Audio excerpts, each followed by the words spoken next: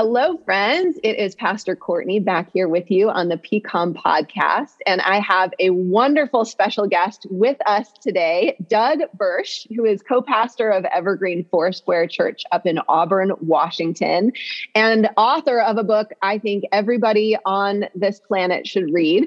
His book is called Posting Peace: Why Social Media Divides Us and What We Can Do About It. Doug, thank you for being here. Oh, it is my pleasure to be with you today. I'm looking forward to this interview. So first question, why did you write this book? I think we all get along very well on social media.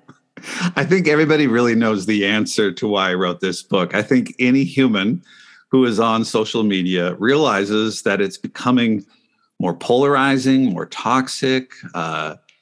We're running into these conflicts with family members, loved ones, church members. And at some level, we see the value of social media, but there's kind of this powerlessness where we don't know what to do about this. Like, how can we not be caught in the fray of this polarizing reality?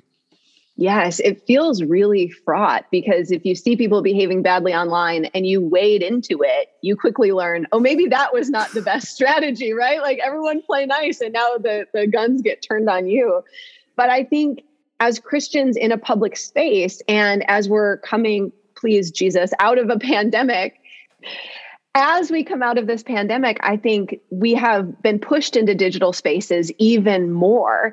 And with a contentious political season and with all of the ins and outs of the pandemic, it feels like it's all ratcheted up a notch, even since you wrote this book, which I think was only a year ago. Yeah. Well, one of the things, I'm not someone who's just anti-technology, anti-social media. I want to guilt everyone to just, get rid of your phones and go Amish 2.0. That's not my heart. But I think the strength and weakness of social media is it exaggerates the best of humanity, and it also exaggerates the worst. And so I went into this process. I actually did a bit of doctoral work on social media, on technology, on just how any technologies influence humanity and how we communicate the gospel. And sometimes when we look at social media, we think, well, people are just getting worse, and we blame humans. And whether humans are getting worse or not, we kind of, the world's just getting worse and people are more angry. We need more of God. And well, maybe that's an issue. But I think there's a bigger issue that some technology actually exaggerates aspects of humanity. And I wanted to get at that because I think we've all found ourselves in places we didn't want to be, where we're just posting an opinion and suddenly we're in this big argument.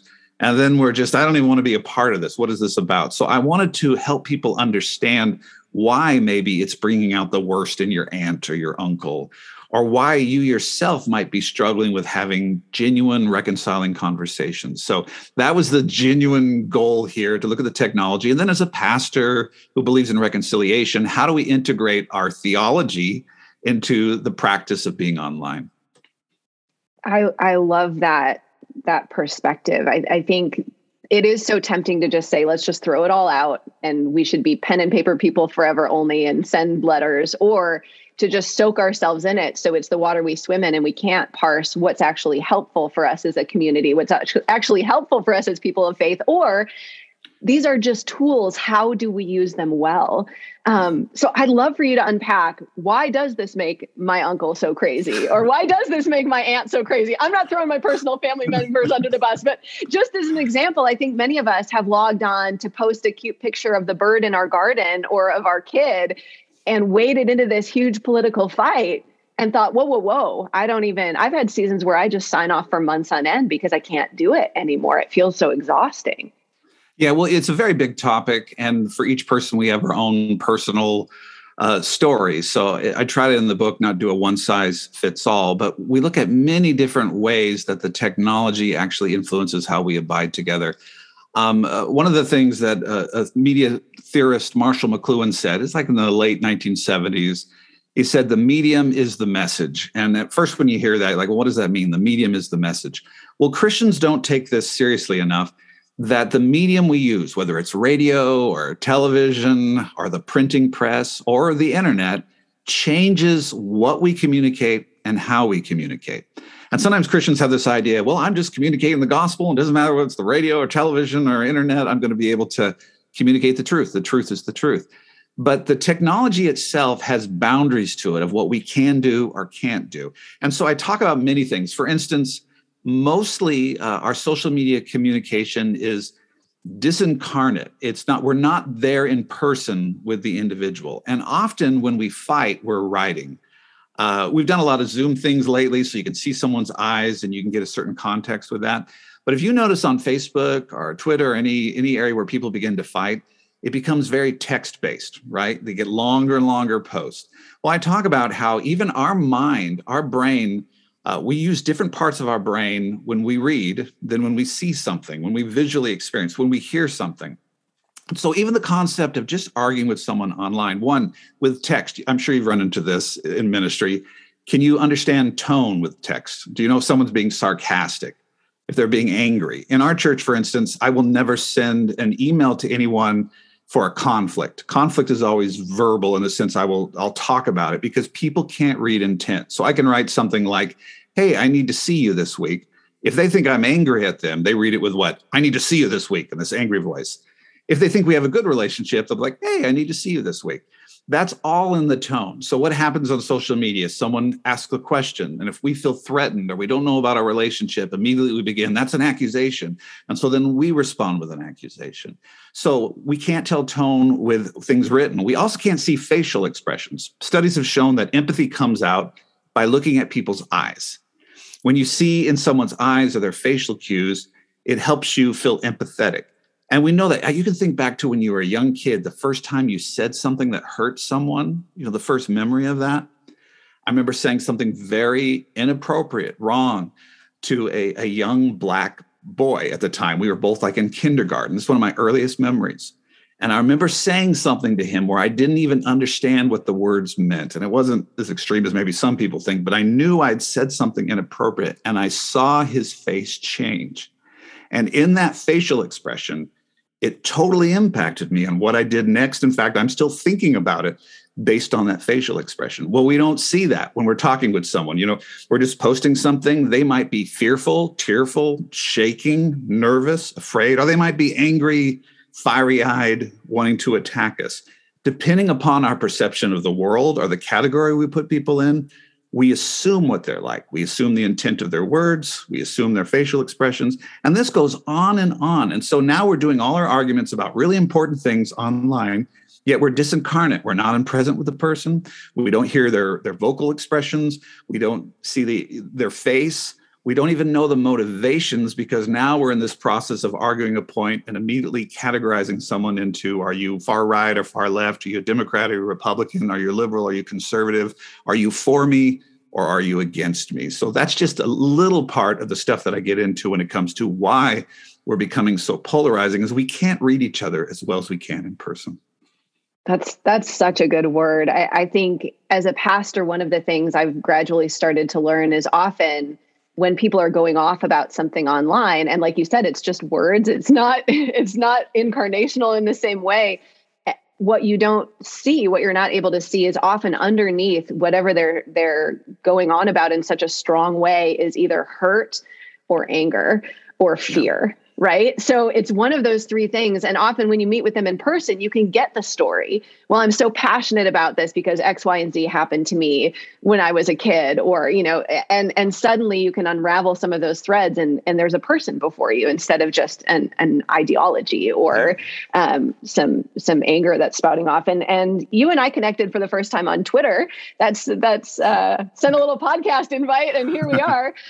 But one of the things I appreciate about your social media presence is you don't just write about this, you model this. And I've seen you with people say, that didn't come off right. I need to, let's take a step back, or, I'm going to close down this thread. And you are a very winsome presence in a space that often is very polarizing. And I think as a public figure to model that, not just in doing it perfectly, but when things start to go a certain direction, be like, no, we're good. Like you and me are good. I had an interaction with someone on Twitter just a few days ago, and he and I, we weren't getting angry, but we had misunderstood each other. And then we had this series of posts with each other, like, are we good? We're good. Are we good? Well, that was funny. And the end, he sent me a GIF that just said, well, that was weird, right? Like the whole thing of two well-intentioned, thoughtful Christian people, he also is in ministry, could misunderstand things that were just purely given to be kind and funny. And even then, missed each other. It's so Yeah. easy to do.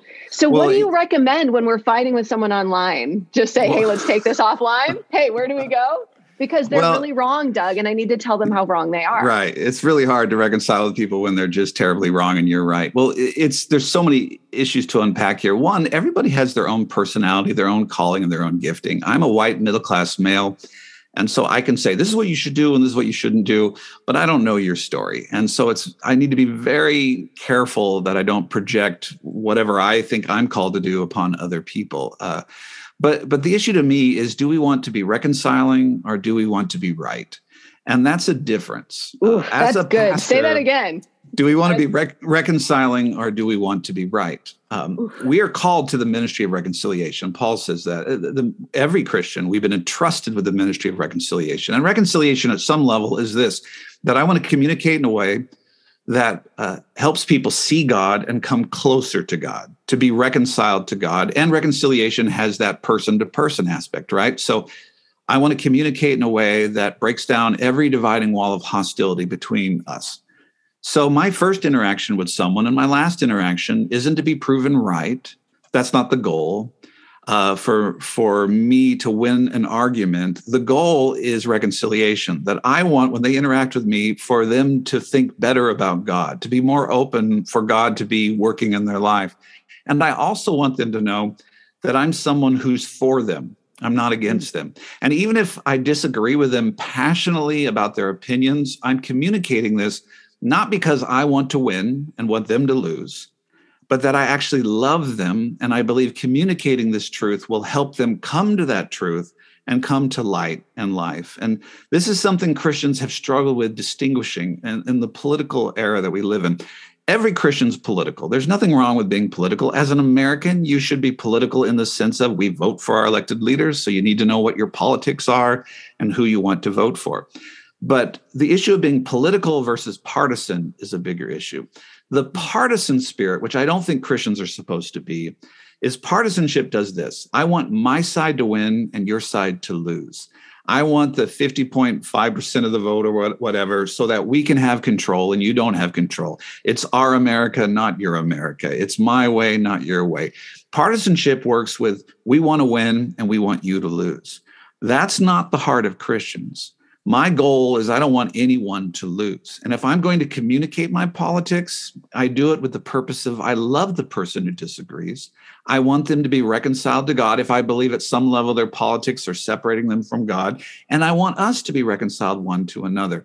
If we don't distinguish that, then we lose our witness as Christians. It can't just be what's right and what's wrong, because we all know that truth without love ceases being truth, and love without truth ceases being love.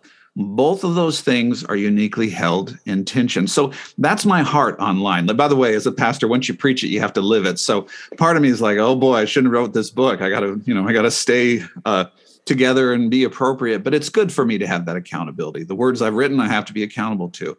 But ultimately, I'm not accountable to those words. I'm accountable to God. I want, like in this interview right now, if I'm communicating a way that keeps you from knowing the love of God and is putting up a dividing wall of hostility between us, then I'm not living my created purpose. I am supposed to image God on earth, which means when people see me, they say, what is God's love like? Well, God's love is a lot like how Doug just treated that host on that podcast. How is God's grace? How is God's kindness? As Christians, that's what we're supposed to be seen as online. And that's why the online world has a tremendous opportunity.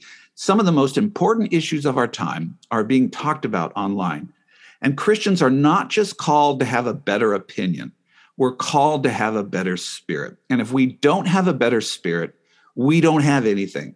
We just have another ideology. And people are not transformed through another ideology. They're transformed through the resurrected presence of Jesus Christ. And we make room for that in our communication. At least that's my advocacy. Yes. I love that you said you want people to think better of God. You want to, not better of Doug, but better of God. As I read the gospel accounts of Jesus, people wanted to hang out with him. And I think as I see a lot of Christians behaving online, I'm like, I don't want to hang out with you. You know, I'm kind of afraid of you. You don't seem like a particularly nice person. And that wasn't Jesus. The fact that tax collectors and sinners were like, let's have dinner. There was something about Jesus where they knew he was for them, which doesn't mean you're excusing sin, which doesn't mean you're calling wrong right. None of those things, but to be able to be this presence that is for someone. Can you unpack that a little bit? What does here's that the look deal. like? You know, and I have a whole chapter on when justice demands conflict. And I'm not just talking about everybody get along and pretend that there's not sin in the world and let injustices reign. So that's not my heart. But I'll hear people say this, well, Jesus turned over tables, right? So that's why I'm kind of causing conflict, right? Well, one of the reasons we're aware of Jesus turning over tables is it seems very different to what he did all the other times. So it contrasted what our basic understanding of Jesus is, that, wow, that's surprising. And some people are just known as the table turner-overs. They just every day they go in and they turn over a table. They're not known as love. So Jesus is known as love. And so that gives him some authority to turn over those tables. Also, he doesn't do it that often. He does it led by the Holy Spirit. And he also turns over tables for the purpose of reconciling people. That in the temple, there's some stuff I didn't even put in the book, but I've been thinking about this. He goes after the pigeon merchants and the money changers. Well, the whole issue is foreigners, if they came into the temple, in order to do their sacrifice, they had to exchange their money. So they're making a terrible exchange rate. So that's sinning against the poor and the foreigner. What's with the pigeons? The pigeons, that's the smallest sacrifice, but that's the smallest animal sacrifice. There's actually a smaller sacrifice that if you couldn't even afford an animal, you could bring some sort of basically concoction of a flour, a grain or something before the Lord. The fact that Jesus cast out the pigeon merchants is he's telling the whole temple leadership is you're requiring people to buy these pigeons when they shouldn't. They should be able to feed their family. They should be able to just do basic provision. They've traveled all this way to honor God. I don't want that in there. I want you to accept the offering they can actually give. So the turning over tables was that this activity was keeping people from what? Coming closer to God. That's reconciliation, from it being a house of prayer, of intimacy. And also, what were those money changers and those pigeon merchants doing? They were causing divisions between one and another. So it's not Jesus just being angry and punitive. He's confronting them at a very dangerous place to be in, that they are supposedly authorities on God's kingdom, yet they're doing something that is separating people from intimacy with God and connection one to another. So even our turning over tables, the motivation when we call out injustices must be for those people, that we care about the oppressed and the oppressor. And this is the one I'll just throw in. I know people get upset with me with this, but Jesus also died for every single person in that room that he turned over their tables. And so if you're not willing to love every person you confront with that same sacrificial love, then maybe you need a little grace in the way you communicate your disagreements with others. And I'm speaking to me in this. If you feel condemned, or, I don't want you to feel condemned, but I got to live this out this week. And I'm sure someone's going to annoy me and say something where I want to flip over that table. But in doing that, do I love them? Do I want them to grow close to the Lord? Do I want us to grow closer together? Or am I just flipping over a table because I want to have nothing to do with them? That is not why Christ brought his justice or his righteous anger into the temple. That is a word, sir. You should be a pastor. I so appreciate that framing of it, because that is the passage people go to. Like, Jesus got angry. Yes. This is an isolated incident, and this is not Jesus every day. And so I think it brings up the question then, how are we to engage on social media? The title of your book is Posting Peace. Does that mean I put Bible verses up every day, but only the ones that won't offend people? Like, how do I engage thoughtfully in this digital space where many of us can make these wonderful connections, can meet new friends, new pastors up in Washington, and can grow the church, build the church, encourage people? But what is the proper framework, I guess, for us when we think about how to do that? Is it just Bible verses all the time? How do we engage well? Well, by the way, if you're on Twitter, it's not Bible verses, because this tells you the problem with our technological age. You can't fit most Bible verses into one tweet. Which Jesus wept every day. So it just tells you even there, like, the medium is influencing what we can even communicate, which has implications on what Christians are communicating. In the book, every chapter, I ask questions for people to process the motivations behind what they're doing. And then I ask about developing your own peacemaking plan, because the technology will send us towards polarization. So we must have an intentionality on what we're doing. So here's just a few that I have, and I'm hoping people will develop things I haven't even thought of. But one, I always communicate. All right, I should never say always. My mom was like, don't ever say always, because it's not always true. But I try to do this. I try to communicate with anyone as if they're in the room with me. How would I, as a pastor, for instance, to try to interact with them as if they just walked into the doors of our church? They came to the doors of our church and they say something to me that's very like, oh, I don't agree with that. Am I going to start arguing with them before they come in and, having a big fight? Or am I going to do this? You're welcome. Come in. Am I going to try to build a relationship with them? So that idea, and I even do this about celebrities. I had a talk show for 5 years where we would talk about the daily news. And if Lindsay Lohan is having a mental breakdown, that's not fodder for my entertainment. That's a human made in the image of God.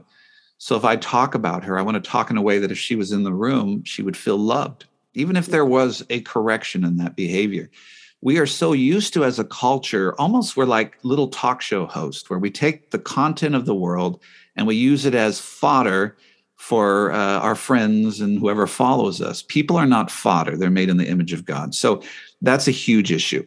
Talk about them as if they're in the room with me. And practically too, like if they're in the room with me and I said something jerky, they could punch me. They could reach across the table and punch me. So I want to have that kind of integrity. The other one is the idea, am I communicating truth and love? Am I communicating the wholeness of who I am? I'll ask some of your listeners to do this. Go back over the last 2 weeks. You can go farther, 2 months of post on whatever social media format you use the most. Does that represent who you truly are? Here's the pastor thing. If you die today and at your funeral, I were to read your last 20 posts, would you feel good about that? Would it represent who you are? And what happens with social media is it often only does a part of us. Some people are just always doing politics. And that might be a part of you, but is that all of you? Is that the heart of you? Is that who you truly are? And is that how you want people to see you?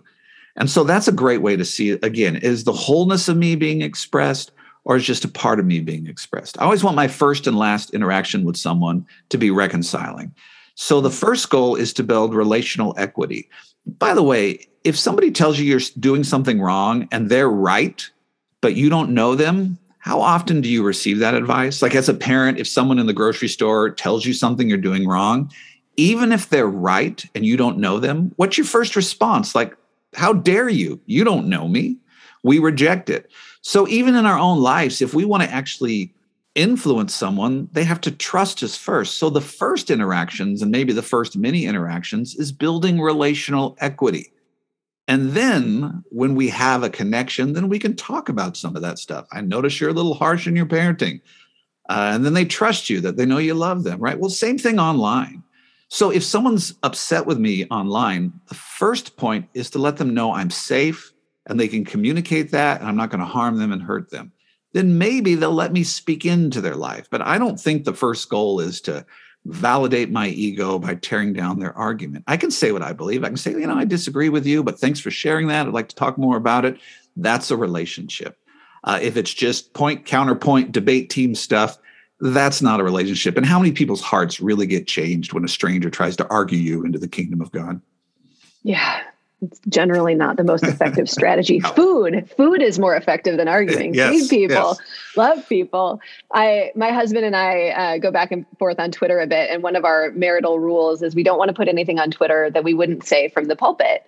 Yeah. And we have a really, a very open relationship with our congregation. They know we're funny. They know we say funny things sometimes not on purpose. Sometimes I just put my foot in my mouth. And so we have the type of relationship where we can joke with our congregation. So a lot of my tweets are just jokes and things like that. But I always want to make sure, there's never a doubt in the mind of anyone in my congregation that I would share part of their story without their permission, or that I would use my pastoring as a fodder for social media, right? So it's making sure there's that piece of integrity for me. This is a great point. And I've seen people do this, but even without social media, when I speak of my kids, I speak about my kids as if they're in the room. I don't ever ridicule or now I understand the concept. Maybe there's a crisis in parenting and you talk to someone you love and you're like, I don't know what to do with the fact that my daughter's upset with me. I mean, I understand that counsel, but I see people just among other adults saying things about their kids that would hurt their kids tremendously if they heard that in person or their spouse. And this is one of the strengths and weaknesses of social media is immediately you have access to this online community. So you can have a crisis and you can see this. Okay, maybe you're just with your family on vacation and there's that tension. Everybody's run into that where everyone in the family seems to want to do something else and they're upset with what you're doing. And maybe that's not true or not, but you just feel kind of isolated or you're upset. Well, before social media, you got to work that out with your family. But now you can just go online and complain to people and people can give you comfort. And it's not about whether they're saying good things or bad things. It's about where am I supposed to give my best energy? And instead of giving our energy to learning how to reconcile with that group or communicate our needs, our emotional wants, now we're having people online take care of our emotional needs when really that should be an area that you grow in your marriage. We find this when people are bored in a room, right? When you were bored at a party and you had nowhere to go, you had to find a way to interact. Now you don't have to. You don't have to deal with your boredom. So you go immediately to your phone and you do something that, entertains you or interests you. It might have value, but the reality is it keeps you from growing in those purposeful, maturing realities with the relationships around you. In church, just what do I do during greeting time? I can just go to my phone. Well, I don't want you to feel condemned in that, but we need to grow and develop in how we exist with people in the room. And what's happening with social media is we can go to the easiest place to avoid the harder places of human existence. That is so true. I think when my defenses are down is when I'm more likely to log on. I'm in this season. You have 4 kids that are older. They're on their way out, and our kids are still very young. And the hardest hour of the day is the hour before bedtime. I am tapped out. I've been working and parenting all day. My husband is tapped out, and that's when I want to be on Twitter. And that's when my kids need me the most. They're the ones in the room. Twitter will be there after bedtime, but to have that self-control, or maybe I don't have the self-control, so put the phone away to try to pay attention to who's in front of me. And I love your point that even when we're interacting digitally, to have that frame around it of, would I be saying this if the person was in the room? A couple of years ago, I posted something on Twitter, and it was just a funny, my mom is not very tech savvy post. I did not think my mom was on Twitter. Yeah. My mom is on Twitter. And she saw it and she texted me and I felt horrible. Yeah. I didn't say anything terrible about her. It was one of those like, different generations and I'm better at technology. It was making me look good, making her not look good, and not in a devastating sort of way, in a way that she was able to laugh about. But how dare I assume I could put something about a dear family member on there because I didn't think she would see it. And it would have been wrong even if she hadn't seen it. It was not okay to share. And I really want to be careful to not make someone feel bad that they use social media for help at the end of a difficult day. That I don't think that in and of itself is wrong. The context to me is... Doug, I don't want my kids' memory to be every night on the way to bed, mom stared at her phone, which I've been in a pattern of. So you're convicting me in a way that I appreciate. I needed that word. So carry on. Okay. Well, I'm a middle child, so I got to make everyone happy. So if I make someone else, I get worried about the other. But the reality to me, though, the issue is not whether I go to other people, but does that lead to intimacy with those who've been entrusted to my care? So you can go to someone for counsel that leads you to greater intimacy, or you can go to the social media world that leads to greater distance. One of the things that's happening with technology is we're all communicating and focusing in on and looking at different things. So think about with the TV. Everybody at General would kind of be watching the same show. You maybe had one television in the house, depending upon the generation, how many years we go back. And so then there's a shared experience. And then through that shared experience, we have conversations. It's kind of the family meal concept. Why is the family meal okay? And we don't do that in our house, but the strength of that is we're together, we're all doing the same thing, and then conversations rise up from that. What's happening now? And you're going to find this with your kids as they get older. One is on YouTube. One is doing a video game with friends, online with their Switch. Someone else, like my son, can listen to the audio of The Office while he's playing a video game, while someone on Zoom he's talking to about something else. So I'm doing something else. I'm old-fashioned television show or something. My wife is doing something else. She's on Facebook or on some forum about plants or something, right? What's the problem with that? Are those bad activities? No. But we're losing the ability to have intimacy because I can't talk about what my wife's doing. She doesn't know what I'm watching. My kids are doing something else. So we have to create spaces where we're doing the same thing. Or if we're not doing the same thing, where we have conversations that I want to know what my kids are doing on the phone, not because I'm trying to catch them or be this overseer and making them look at good stuff and not bad stuff. I just want to be able to have a conversation with them, to unite with them. So what was on Reddit? What are you talking about? What's going on? And that's interesting. Tell me more. This is what's happening with technology. The strength of it, it allows us to pursue any interest we want. But in pursuing our individualistic interests, it's kind of hurting us with this collective identity of family, of marriage, of church, of city, of community. And that's something we need to know. How do we facilitate spaces? For our family, we go on walks together. And during the walk, it's like, hey, let's not use our phones. And it has to be the kids in agreement. If I'm being the lawgiver, it's not going to work. But if I can be like, and they are in agreement, like, yeah, this makes sense. This is good. We enjoy this. We talk. Then we have a way to unite. And then we are still going to go and watch. I'm not going to make him watch my boring show. And I'm certainly not going to play his video game. So we've figured out how to exist with each other. This is the strength and the weakness of the internet. It allows us to have more connection with more people than ever before. But it also weakens our ability to have strong connections with the people who exist right around us. Yeah, I appreciate your attention to the ebb and flow, right? That it's not either or. It's this opportunity to be together and also enjoy those things separately, but not at the expense of the relationship, not at the expense of the intimacy. Well, here's a principle, and this works with any technology. Marshall McLuhan said, every technology extends human capacity and it weakens the human capacity it extends. Now, that sounds a little complicated. I'll give an example. The car extends the foot. You say, well, how does it extend the foot? Well, we walk on our feet, we go a certain amount of distance. The car is created and it extends our human capacity to walk. That's a good thing, right? We can go more places. What does it do? It weakens our ability to walk. So it extended the ability because now we're lazy. We don't want to go anywhere. We got to exercise because we're in these cars all the time, right? This is what happens with every technology. This will help you in a church, in your business. Whenever you bring a new technology in, like we start doing our council meetings online or through Zoom, there's strengths to it. It allows you to connect easier, but you also need to look at how does this weaken some of these other capacities? For instance, ease of getting together weakens our ability to do difficult things. So if I can just click on the screen and do a Zoom meeting, that's easier. It's good, though, when you have to set something on a schedule and say, we're going to meet at 7 p.m. at the church and I have to rearrange my life and make sure things work. That process of making time for something, giving it energy, learning how to do that, that's good.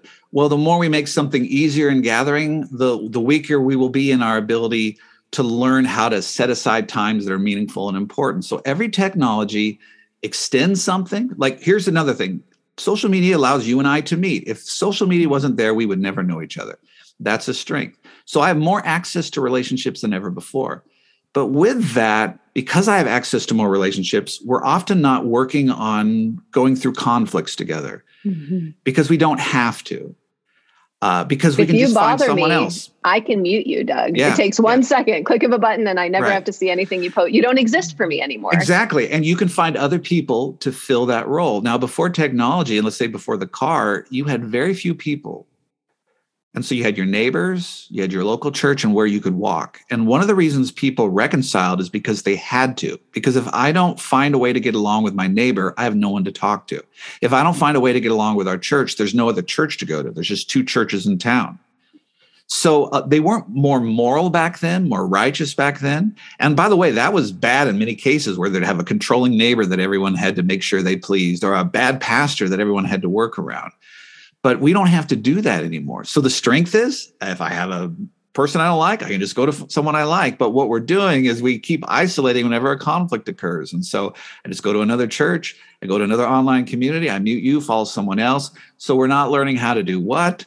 the difficult work of building really meaningful relationships because the technology has made it easy to develop these superficial or weak tie relationships. That's one of the puzzles that we're working through, and maybe you are as well in your church after, the season where it really wasn't safe to gather for a time, and then vaccines came out and we figured out better masking and things like that, and now we're back in person, but we're in person, we're outdoors, we're indoors, and we're digital. And we're finding that for a segment of our population, these digital services are a lifeline. I've heard from older folks in the church who have mobility issues that said, I haven't seen worship live in 3 years. Please never take away the digital live stream. And then I hear from folks who are my age and they're super mobile and they're like, you know what? I just don't like to get dressed up on a Sunday morning, so I'll probably be digital forever. And we're like, no. We need you and you need us. And there's something that's lost if you're not in the room, and if it's convenience versus need. And how do you walk through that with your congregation as a pastor? Because we don't want to shame the people who genuinely can't come.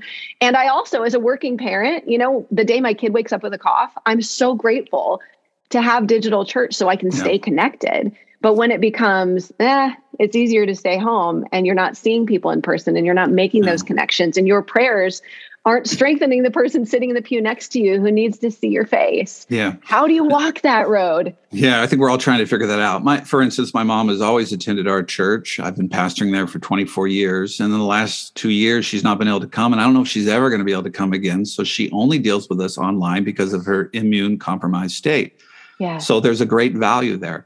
One of the things that happens on social media is now filtering out more to our culture. The concept of people use social media for networked individualism. There's scholars by the name of Rainey and Wellman. They talked about this in a positive light. I don't think it's as positive.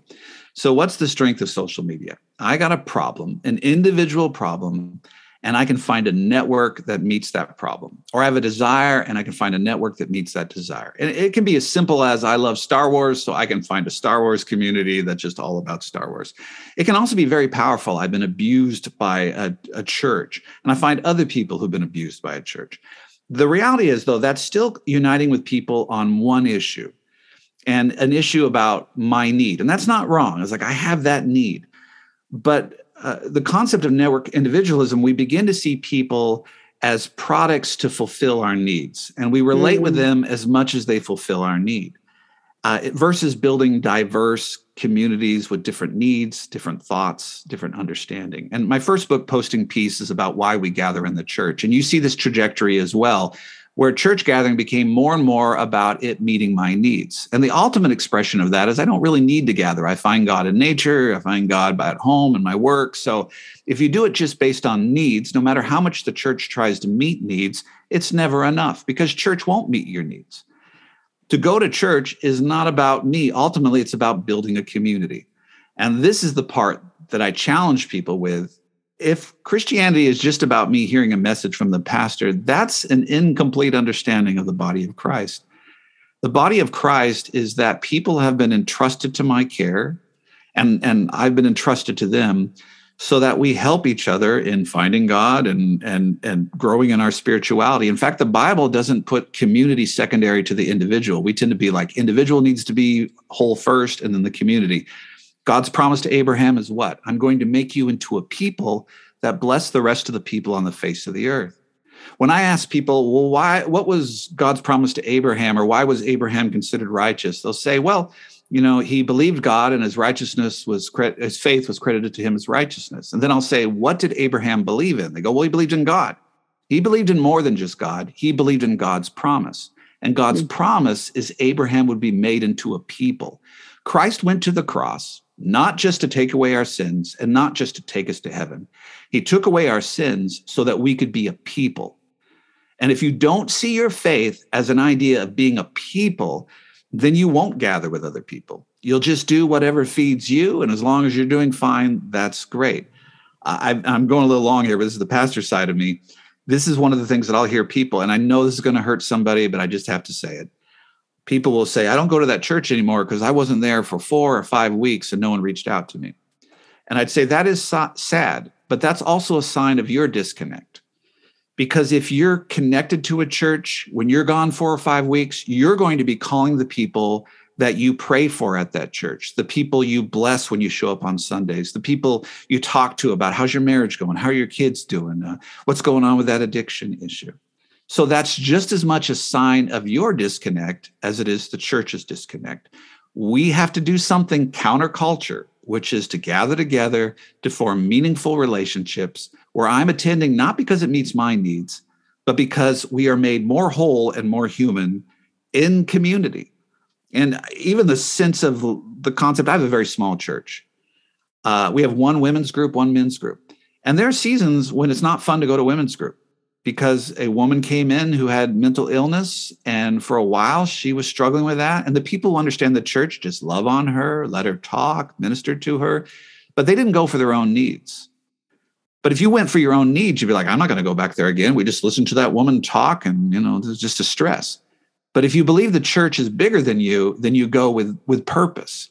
This is the struggle we're dealing with gathering. Online church can be great if you're still building a community, if you're still connecting with people, calling them, tweeting, posting, emailing, texting, building relationship. If it's just to meet your personal spiritual need for more preaching, it's not enough. It's not the fullness of the body of Christ. So that's a long answer to that. But this is an area we all have to deal with as we're moving forward into this unknown world of online and in person.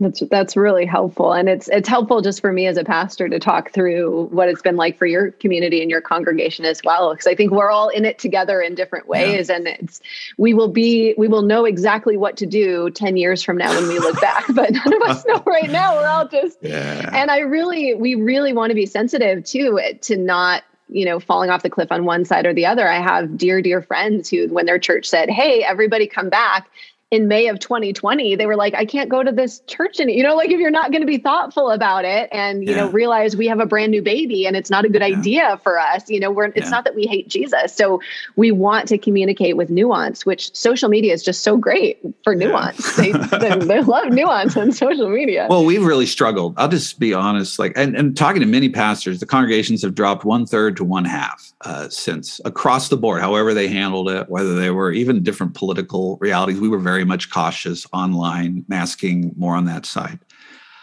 So we're all trying to figure out what to do here. But I think this is a season, it's an opportunity to look at, well, what's the core of this? What are we really about? What does Christ really mean to us? And I have to be careful, though, not to judge people out of my own fear, because I get angry at God. I'm like, God, there's cults bigger than our church. They believe in some goat on a mountain. And yet we can barely get people through the doors. And what's happening here? And so then I can preach to people and angry, if you love God, you're going to show up. But it's motivated by bitterness, by fear, by anger, by hurt. So I have to go to the Lord and say, you've always understood these people. You're not surprised by any of this. And that's the people you love.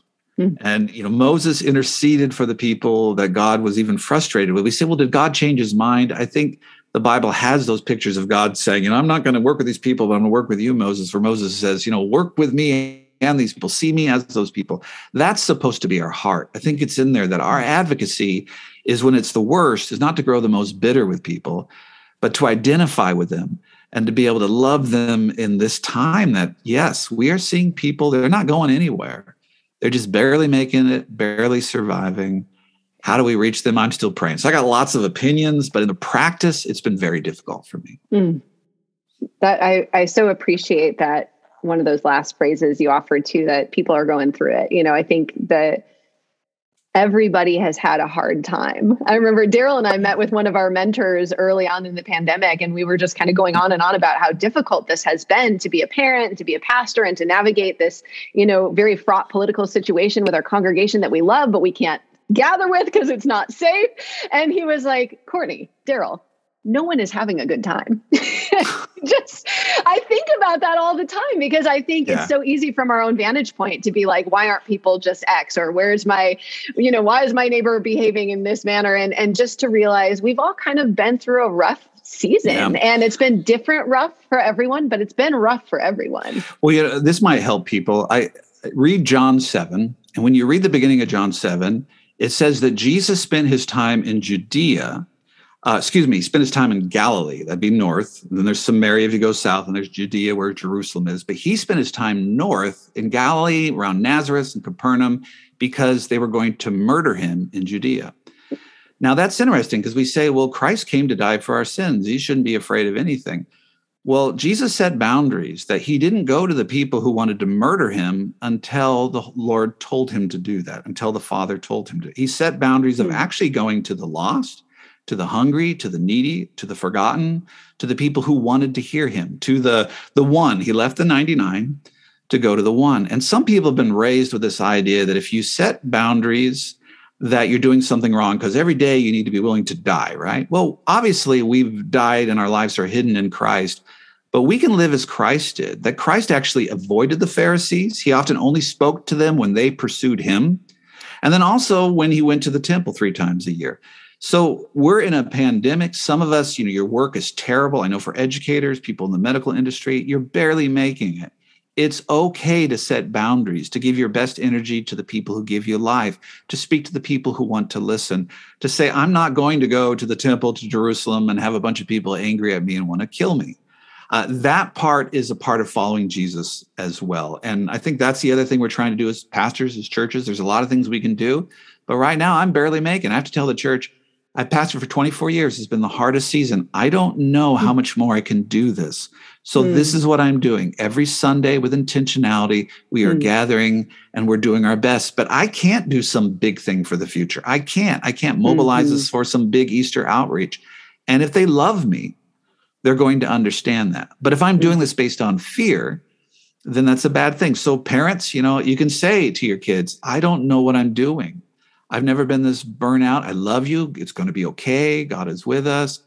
But we're just going to do it the next step. That's all I can give you. You don't have to have them fear, his mom falling apart or something. But that's what we need to be, incredibly honest, because God has to make the difference. It has to be about his strength and our weakness, not about our resolve or how well we can tough through one of the worst events of many of our lifetimes.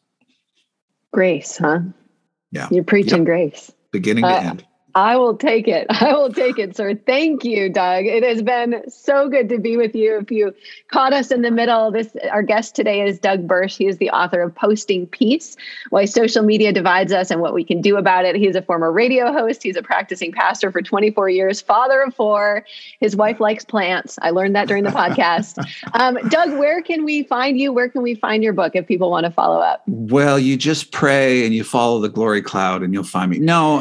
He's got a halo. You can't see it, but he's got by the way, on social media, I just post silly stuff too. So that's much of my life. But you can go to fairlyspiritual.org or postingpeace.org, or you can search Doug Burch and you'll find it. There's so many ways to avoid me, but I want to let you know what you do here. I know we're ending this, but this podcast matters. And it doesn't matter based on how many people listen to it. And you look at the analytics. It has value in the doing. You have blessed me in this time. It has fruit beyond anything you're aware of. So I want to encourage you in that. God sees what you're doing. He defends your work. He gives value to what you do. And it's such a gift to be able to be on this show. And it's a gift for people to be able to listen. And some of the people who probably love it the most don't ever say anything. They just assume you're doing okay. But remember that when you get accusations or when you get, people say something that's hurtful, that there's lots of people for you. And we're so proud of what you're doing because it matters greatly in the advancement of the kingdom of God. Doug, thank you. I will let that be our benediction. And it's been really good to see you face to face after all of our online interactions. Yeah, this has been fun. It's good. Thank you. Blessings on your ministry. And if you're ever down in Southern California, come hang out with us. Oh, definitely. All right. Bye. Friends, it was so great to have Doug here, pastor and author Doug Burch, on the podcast. And we're going to have a few of these author interviews coming up. So stay tuned. There are going to be some more authors coming to talk to us, authors and ministry leaders, about what God has been teaching them, what they've been writing about, and just wonderful lessons for us all. So thanks for hanging out on this longer edition of the PCOM podcast. And I look forward to being with you again soon. Next week, Jeff Given will be with us, and then I'll be back in 2 weeks. Happy Eastertide. I will be with you soon. Until then, take care, be well, and God bless.